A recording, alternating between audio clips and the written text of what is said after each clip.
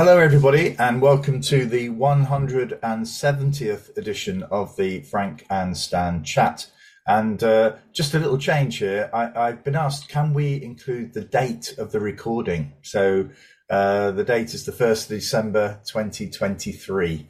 It's freezing cold outside here in the north. And I'm really delighted to say Sir David Carter has come back to join us. Hello, David. Good morning, guys. Lovely to be with you. It's pretty cold down here as well. Very frosty. Yeah.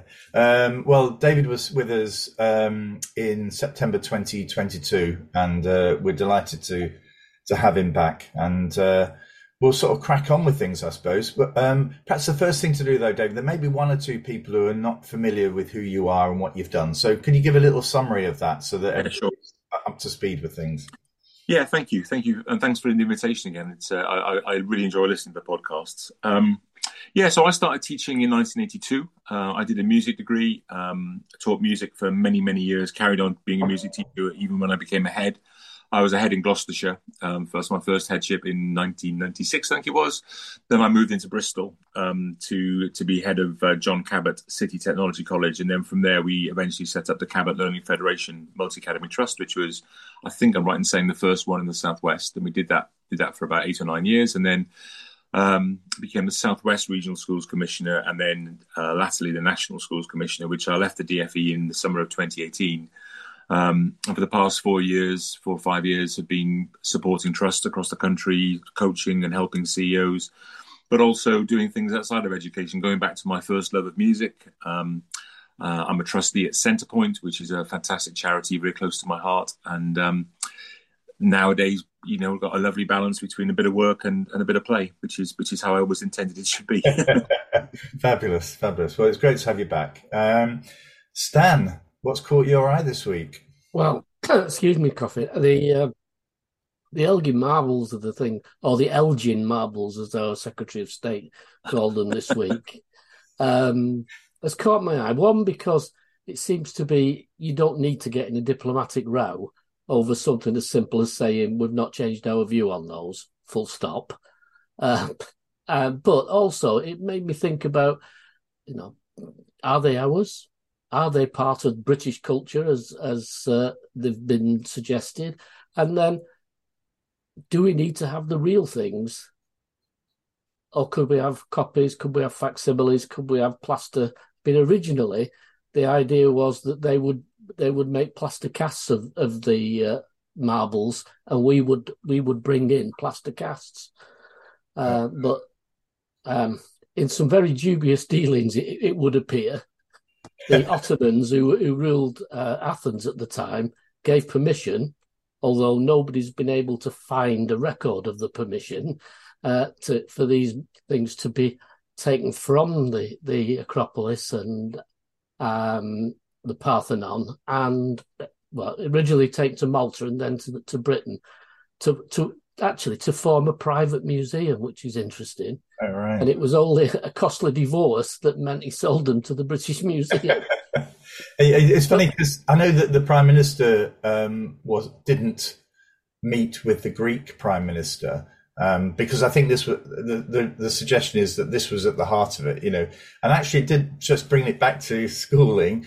It triggered a sort of thought in my head about, isn't this the meeting that you don't really want to have with a parent? And actually, you're going to have to front it. You know that feeling when you're walking down the corridor and you think this could go either way. But actually, what you can't do is say, "Oh well, I'm not going to meet you now," and just turn around and walk the other way, leaving in effect the parent in the room. I think, or even worse, say to your deputy head, "You take the meeting." Yeah, that's absolutely right. Which is what he did, I think, wasn't it? It was. That's eventually what happened, wasn't it? He was offered. Now, come on. Now, let me ask: has anybody done that? Never. No. I think staff look at you though, don't they? They know what's going on. I remember when I took on my second headship, there was a parent who was. He had a bit of a reputation, and I was sitting in the staff room, and I remember the secretary coming and saying, "Oh, Mrs. Whatever is there," and all the staff said, "Oh, we'll be watching."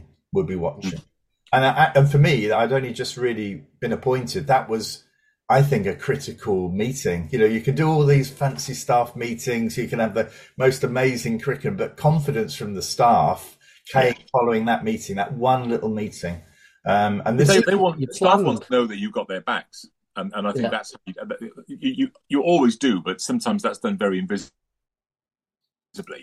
If few people ever see it because it affects them. But actually, when you front up with an aggressive parent, or you deal with a really tricky situation or something that's gone wrong, and how you handle that publicly, I think that's how you get that level of support from people, because they take the view, well, if he's that good in this crisis, how good will he be when things are calm? And I think you're spot on about that. And I think that's the bit that for me undermines the Prime Minister's leadership, because time and time again, when the going gets tough, he gets a bit petulant, he gets a bit tetchy, gets a bit cross, like, how dare you talk to me like that? And, if you took that into a meeting with a difficult parent in reception, I've got a pretty good idea how quickly that would end. Yeah. I think those are the meetings that if you know in advance, you've planned the conversation several times the night before, and it never goes the way you planned. Or you've planned to be at a meeting. Yeah. I'm just thinking things like, then she'll probably say this, and I'll be able to say this. And it never goes like that. No, never. But more often than not, they're not. I mean, I do. I can reflect on times like that, Stan. But more often than not, they're not as bad as you think they're going to be. Oh, yeah, I agree. But I suppose preparing yourself for the worst is probably the best way to deal with it. But sometimes it's the other way, doesn't it? You have a meeting that you think is going to be okay, and there's no red flags coming at you, and suddenly halfway through the meeting you're thinking, this is like quicksand. This is slipping away from me. I didn't think I was. Why? How's this happened? Yeah, I've had that one, and those are the ones that stick with you, aren't they? Well, you just hope that there's no. I mean, I have to say, I can only remember one event, and I'm embarrassed by this, where I actually lost my temper, I think, with a parent, and unfortunately, it wasn't in the office. It was in a corridor. And it was at the beginning of school, so there were lots of parents around, And I do remember a teacher, not a very senior teacher, but just ushering me into my office, and it was all done, just with a hand, just on the back, And I thought, I shouldn't have done that, but actually, I'm glad that somebody took control of the situation, gave me a chance just to calm down, reflect, what am I trying to achieve here. Yeah, I was taught two techniques for dealing with a cup of tea, or as the person who told me said, just go in the other room and rattle some cups and things around for a bit and give them a chance to calm down.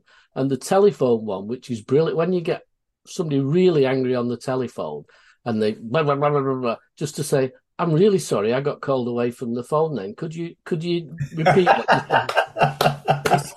The second time, it's really calm. Well, two techniques that I tell you do work. But the other thing I think is you've got to listen as well and show that you're listening. And sometimes agree with it. I mean, I remember taking the complete air out of an angry parent by saying, you're absolutely right. That shouldn't happen in our school. And then I'm going, well, that's the first thing I'm going to find out is if it did happen. Yeah. And then we'll go from there. Somebody told me, Stan, that also after these meetings, it's quite good a couple of days later to contact the parent and just to sort of have this conversation. It says, did you feel as though the matter was resolved? Have you noticed things are getting better? I think that's also sort of feeling as though it's not sealed off at that meeting. There's a reflection period for you as a leader as well. Not John to come back in for round two. But it might be. I think what's interesting there, I think what you said there is really, really smart. I think that's a very good thing to do. But don't you think that it's got tougher in the last couple of years with families and with parents who previously wouldn't have ever criticised or looked for a row, but are so frustrated by the way that life is dealing them a hand at the moment that there is no figure of authority they can shout at other than a head teacher. And certainly in the schools and the trust that I'm continuing to work with, there's stories of parents just getting completely irrationally angry because it's the last straw or the final straw. And I think that's a really big burden for heads to cope with. And certainly through coaching and mentoring work that I do, it comes up all the time about how to do. I should definitely say Dan's two points there, because I think they're really good ones. But I think the world has changed a little bit in the last couple of years, and it's reflected in poorer attendance and poorer behaviour. And I think heads are in the front line of that at the moment. I think it's become quite tough. Yeah, I think also dealing with sort of complaints as a governor, which I've done more of the last 2 years than ever before. It's a level of professional parents that are complaining. It's not the angry parent whose son's had a fight or whatever. It's we have long debates and letter writing over absence through going on holiday and I think though, I'm not. We're not going to talk about the COVID inquiry today, but I think there's something here, isn't there, around authority figures who I think in the past people looked at as being sort of highly professional, considered. All of this is continually chipping away all the stories around the backstories about what actually is happening, and I think that's eroded the level of confidence in the word professional, and I think that there's a sort of, we need to get back to a much more sort of civil, sort of hopefully, more considered government, in terms of the way that things are done. And that doesn't mean to say that everything's right, but actually at least people have a greater level of confidence in the decision-making process. I think this has chipped away quite a lot in terms of people's feelings about people in authority, whatever position they're in. We need more ministers for common sense. At that point, we move on. That's another podcast then. David, what's caught your eye this week? So this feels a bit like Room 101, doesn't it? The first thing I put into Room 101 for what I've caught my eye this week is minimum service level agreements, which I suspect will never, ever see the light of day. But it's an opportunity for the Secretary of State, I think, to posture and show that she's being tough and to impress number 10. Because I think she's still a little bit on the naughty step after her swearing spree. And I think she just wants to show that now Suella Braverman has disappeared from Cabinet, she can now be the ones that takes on the trendy, lefty, loony teachers. And so I think there's an element of that. But the insulting thing about it for me is that there have always been something called minimum service level agreements. We never called it that. But when there is strike action, or when there is a snow day, or there is, even though the pandemic's not a bad example of it, heads and schools bent over backwards to make sure that vulnerable kids were supported, that children in exam year groups had the teaching that they needed, before we even thought about online learning, which is another part of the solution. And so it really bothers me that what I see as the breakdown in trust and confidence between the government and schools, and probably people in the NHS would say the same thing there, but in schools in particular, this doesn't help that. It just breaks it down even further. And it just feels to me that it's an example of, should there be a change of government, there'll be a leadership race. I've no doubt about that. And I'm sure Gillian Keegan will see herself as a candidate. And this is her positioning herself around that. So I think, from my point of view, I've always believed, and I think I probably always will, that there is a right to take industrial action. If you feel that's not right, then there's another debate about what steps could you take to avoid that. Yes. And that's another political question, I suppose. But the idea being that the answer to industrial action is minimum service level agreements, which puts heads at conflict with their staff, which is why I think legally that's suspect. But the idea that you or I, if we were still, or Stan, we were still doing our headships, would have to suddenly sit down with a spreadsheet and work out who can go on strike and who can't, is just absurd. And it's just another example, I think, of how this government has just run out of steam where their education is concerned. They're picking the wrong fights. So the Prime Minister picks a fight on the marbles. The Secretary of State picks a fight with teachers because she's lost fights with unions, so she's going straight in their heads. And I think that for me, it isn't going to happen, because by the time there are appeals in the High Court, we'll be through the election and whatever will be. But I think I'm really worried about the fact that, people who are thinking about teaching as a career and reading social media, reading the Ofsted inquiry into what happened at Caversham Primary, reading this kind of stuff about minimum service level agreements, going, do you know what? I'm not sure this is the career for me. And it's just another erosion of public confidence in what I think is one of the greatest public sector services we provide. Yeah, I agree.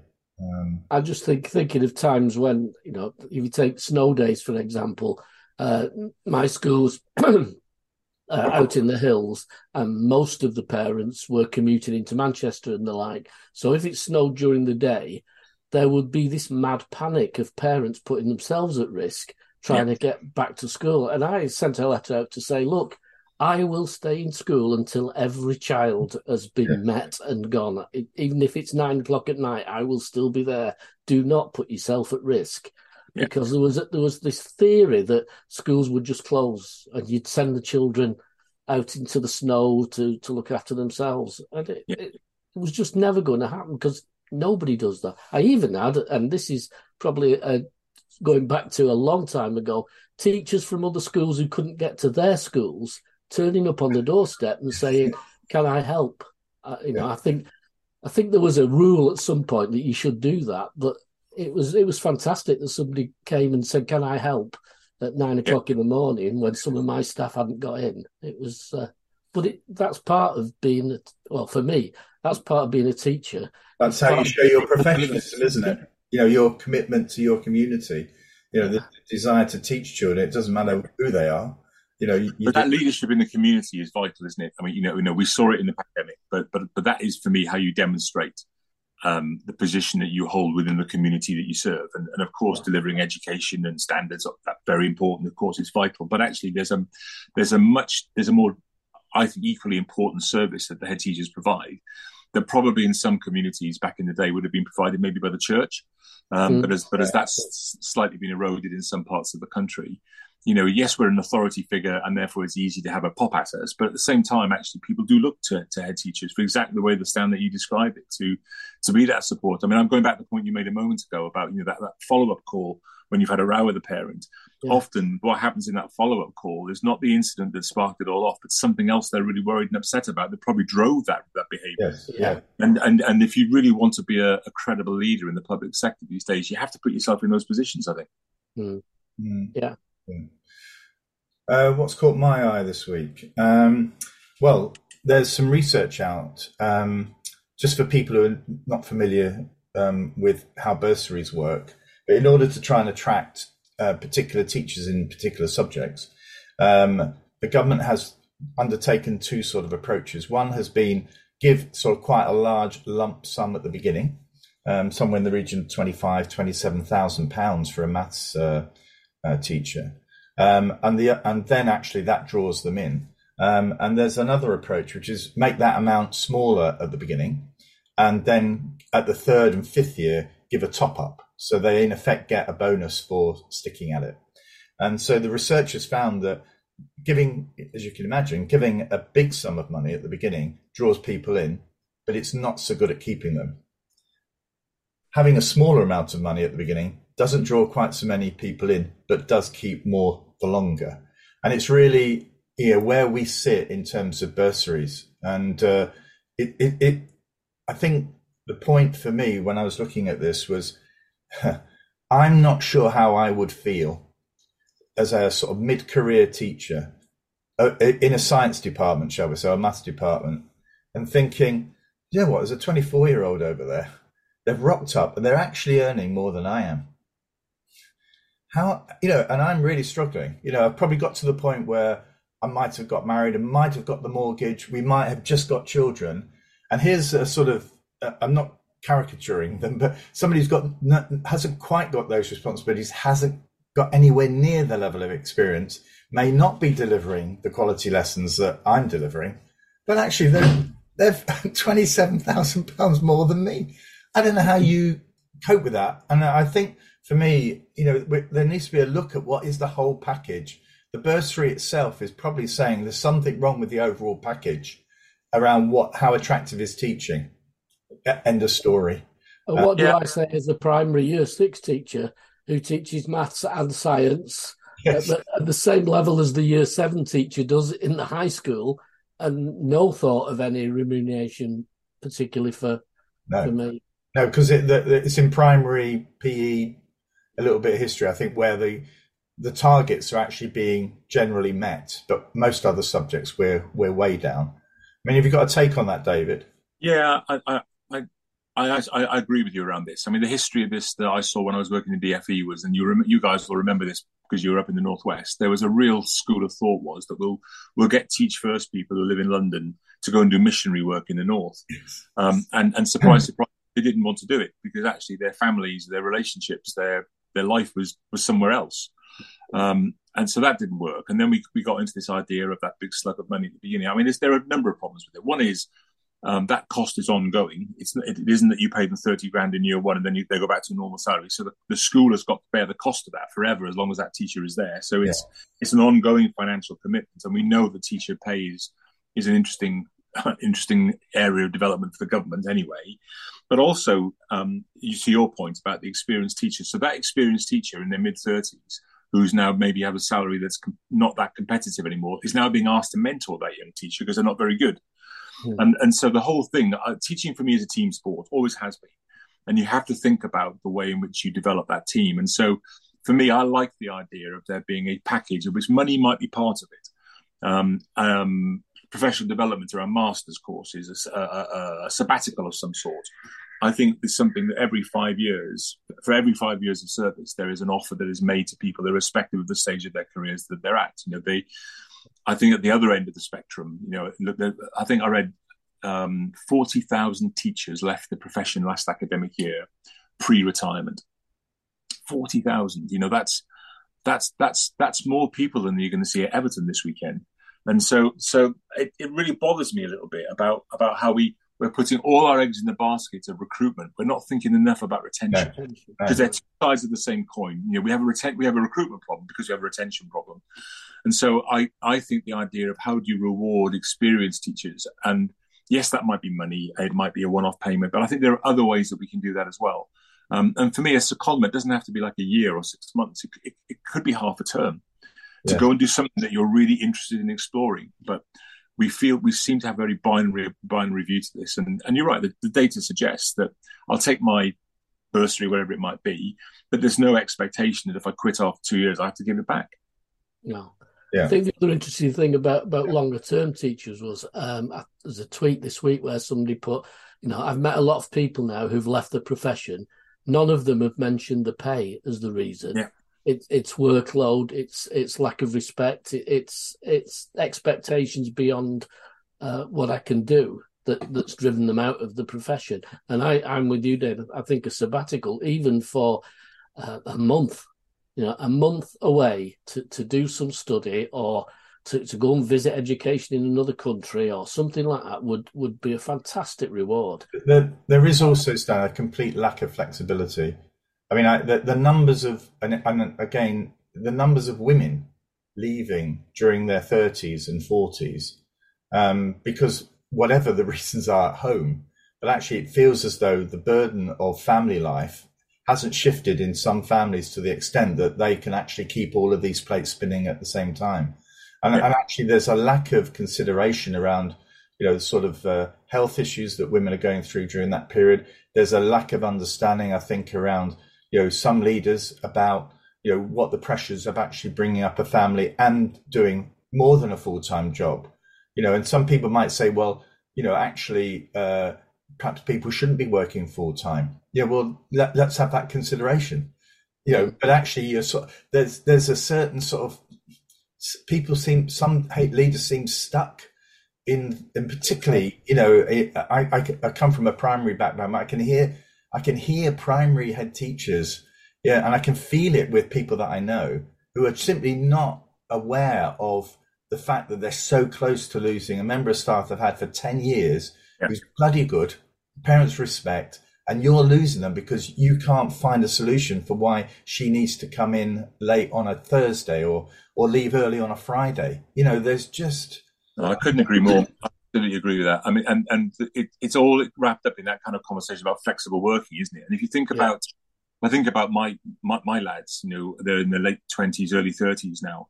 They no longer have to go to work in a place. They do it for 2 or 3 days a week, and they work at home for 3 days a week.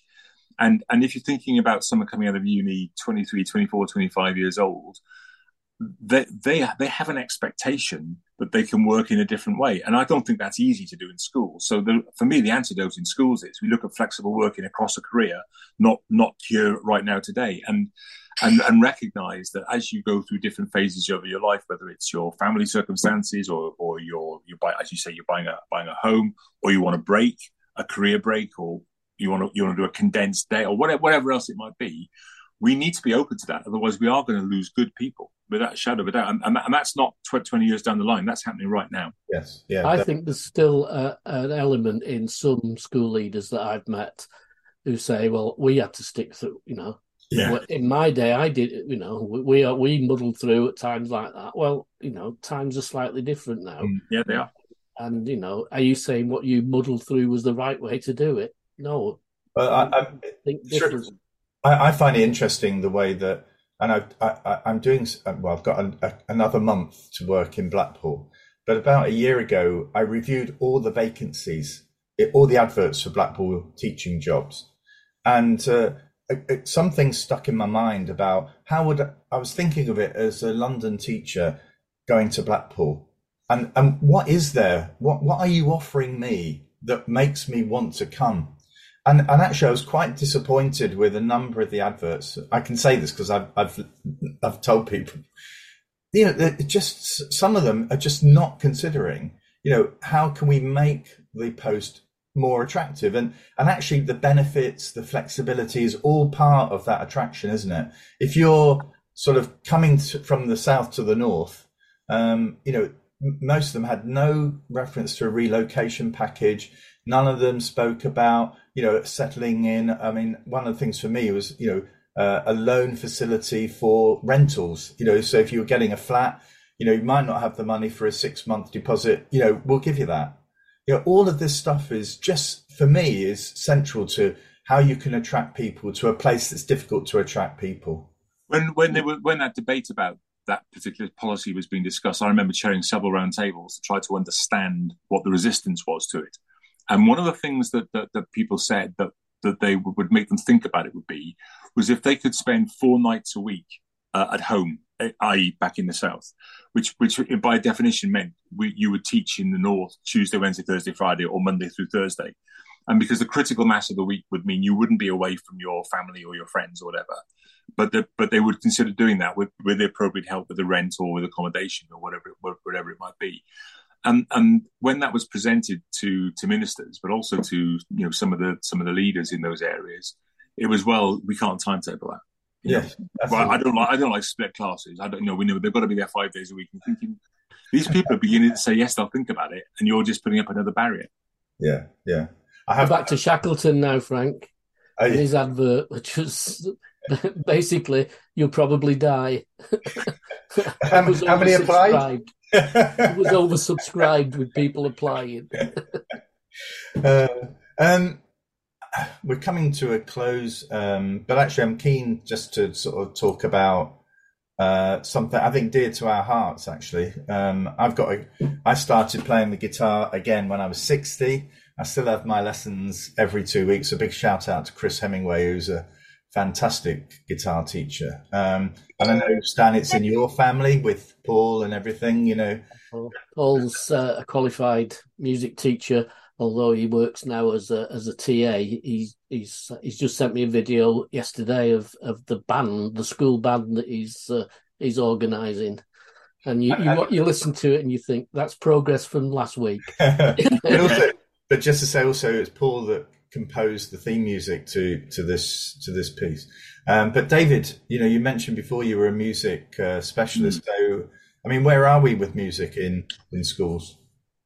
Yeah, I think I worry about it, I must admit, because I think I see more and more secondary schools, particularly, I'll talk through a secondary perspective for a moment, although I think my comments are equally applicable in primary, but I think in secondary, the squeeze on the curriculum around academic EBacc subjects has meant that music has become a subject which has been either relegated to a carousel model. We'll do a rota every 6 weeks with other subjects, or if not there at all, or it's an extracurricular thing, which schools, it's a nice to have.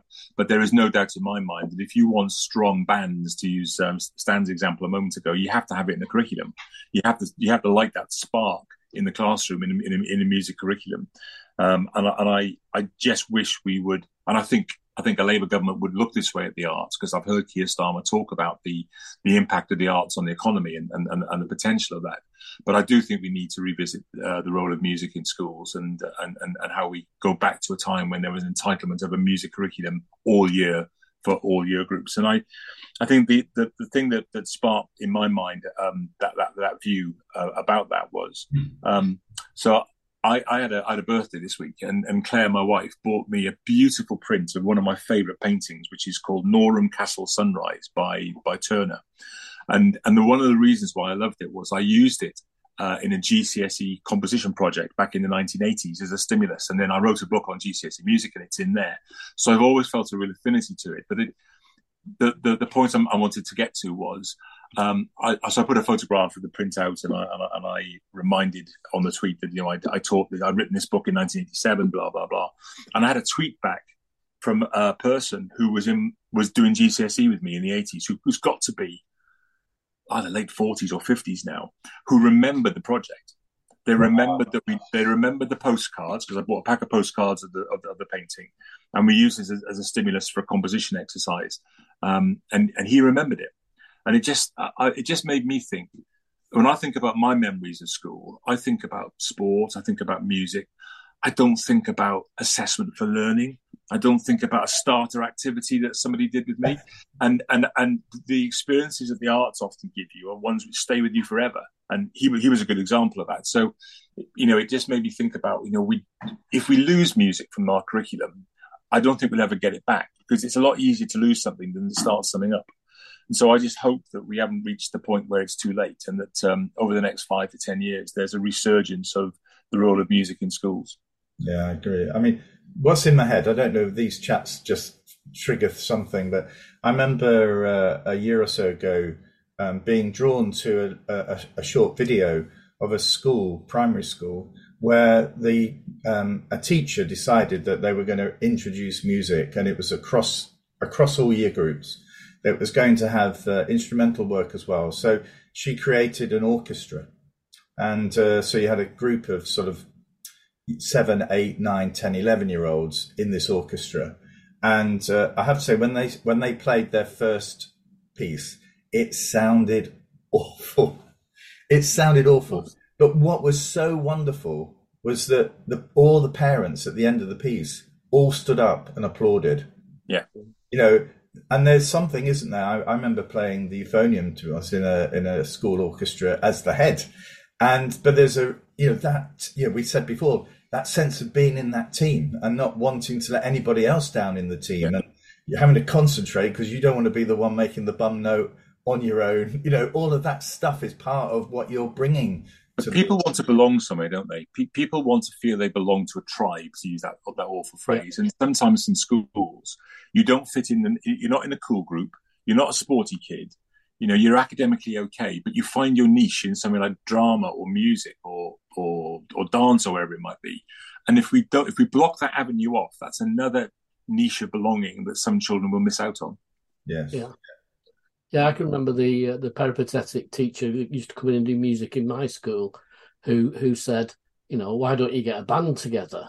And I said, well, we've got like 4 brass players, a flautist, and she said, but how many of your, it's a middle class school, how many of your children have music outside of school?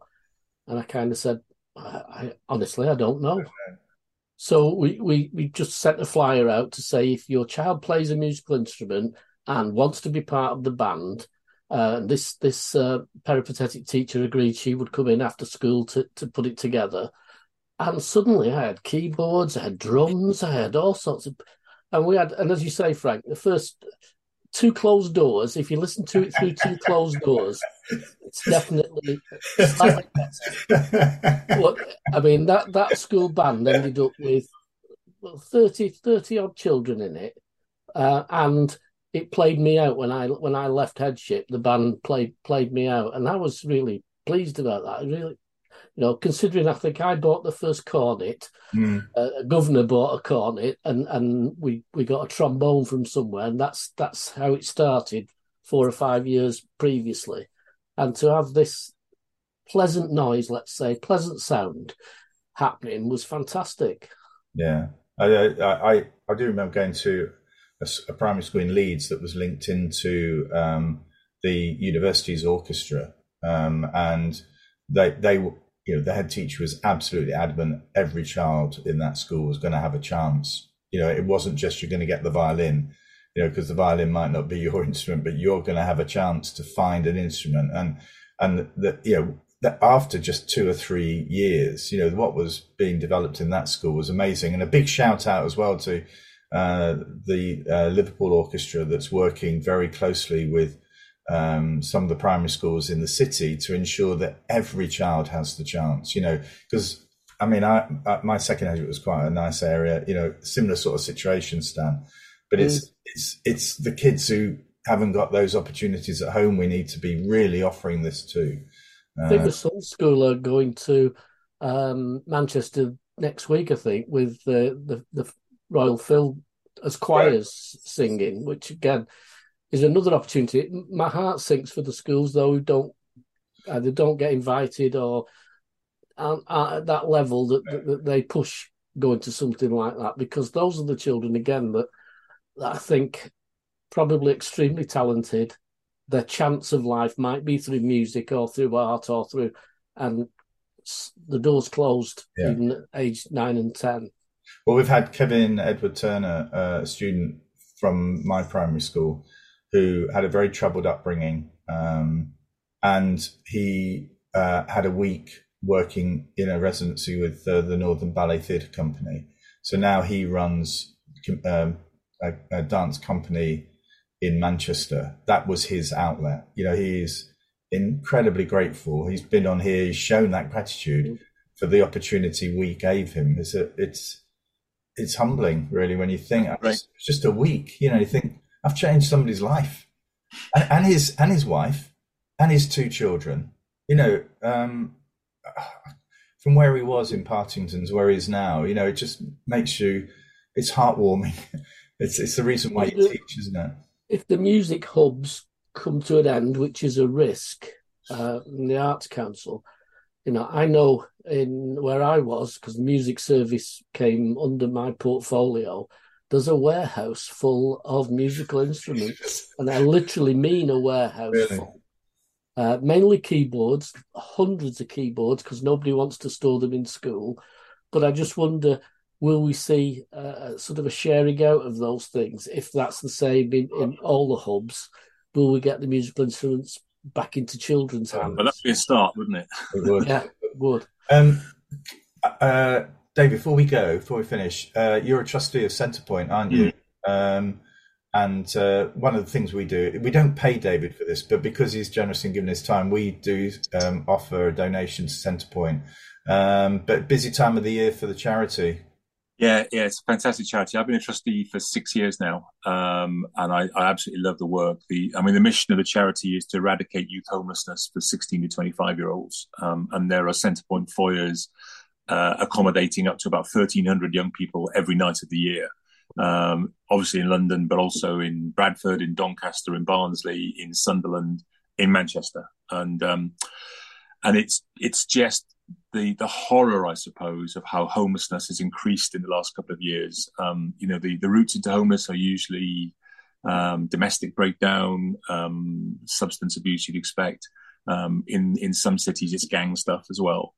But these are 16 to 25-year-olds who've all got a future, who've all got a potential, and they just need so much help. So it's a piece of work that I really enjoy doing.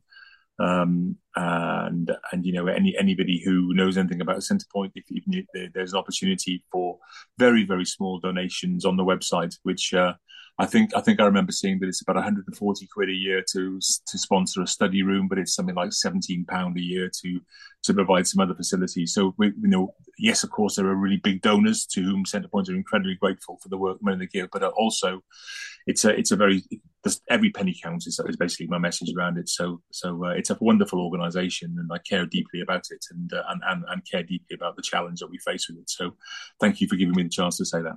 No, that's great. Well, thank you. I'll put the details at the end of the. Yeah, I'll put a slide on with the link. Cheers, guys. Yeah, well, thank you very much, David. Love to have you Thanks, back. David. I mean, just somebody like you coming on the chat makes such it lifts us. It really does. So thank you for Uh, your. I love it. I love the fact that we don't talk about all the usual stuff. Okay, well, thanks everybody. We have got a colleague who's been on before next week, Samina Chowdhury, who has written a book about equitable education. So Samina's coming back, and then we have one final week before Christmas. So all being well, we'll see you all next week. So thank you very much. Goodbye, everyone. Thank you. Thanks, David. Bye.